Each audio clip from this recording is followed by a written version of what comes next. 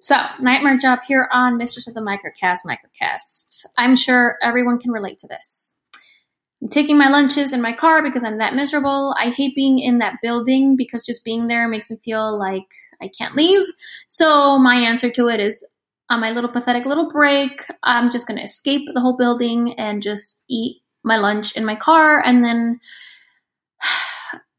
just bow my head down and walk into the building again, feeling as if I've given up. But oh well, I had to pull up my big girl pants all the way up and just deal with it because this is part of life. Sometimes you get lucky, sometimes you don't, sometimes you like your job, sometimes you hate it.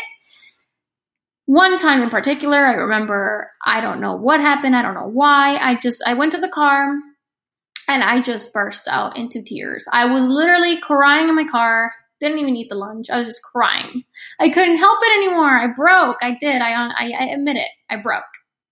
I had called my boyfriend at the time and I was like, look, I don't think I can walk back in there anymore. I'm like, you can't pay me enough money. I was like, I would rather die. I was just so done. I was so done that I was like, honestly convincing myself. I was like, just drive away. You got your purse, just drive away. Don't turn back, just leave. But he calmed me down. He convinced me that everything's going to be okay. Just think about it. Don't do anything rational. Just let's talk about it when you get home. So I did calm down and I didn't end up going back. Very unfortunately.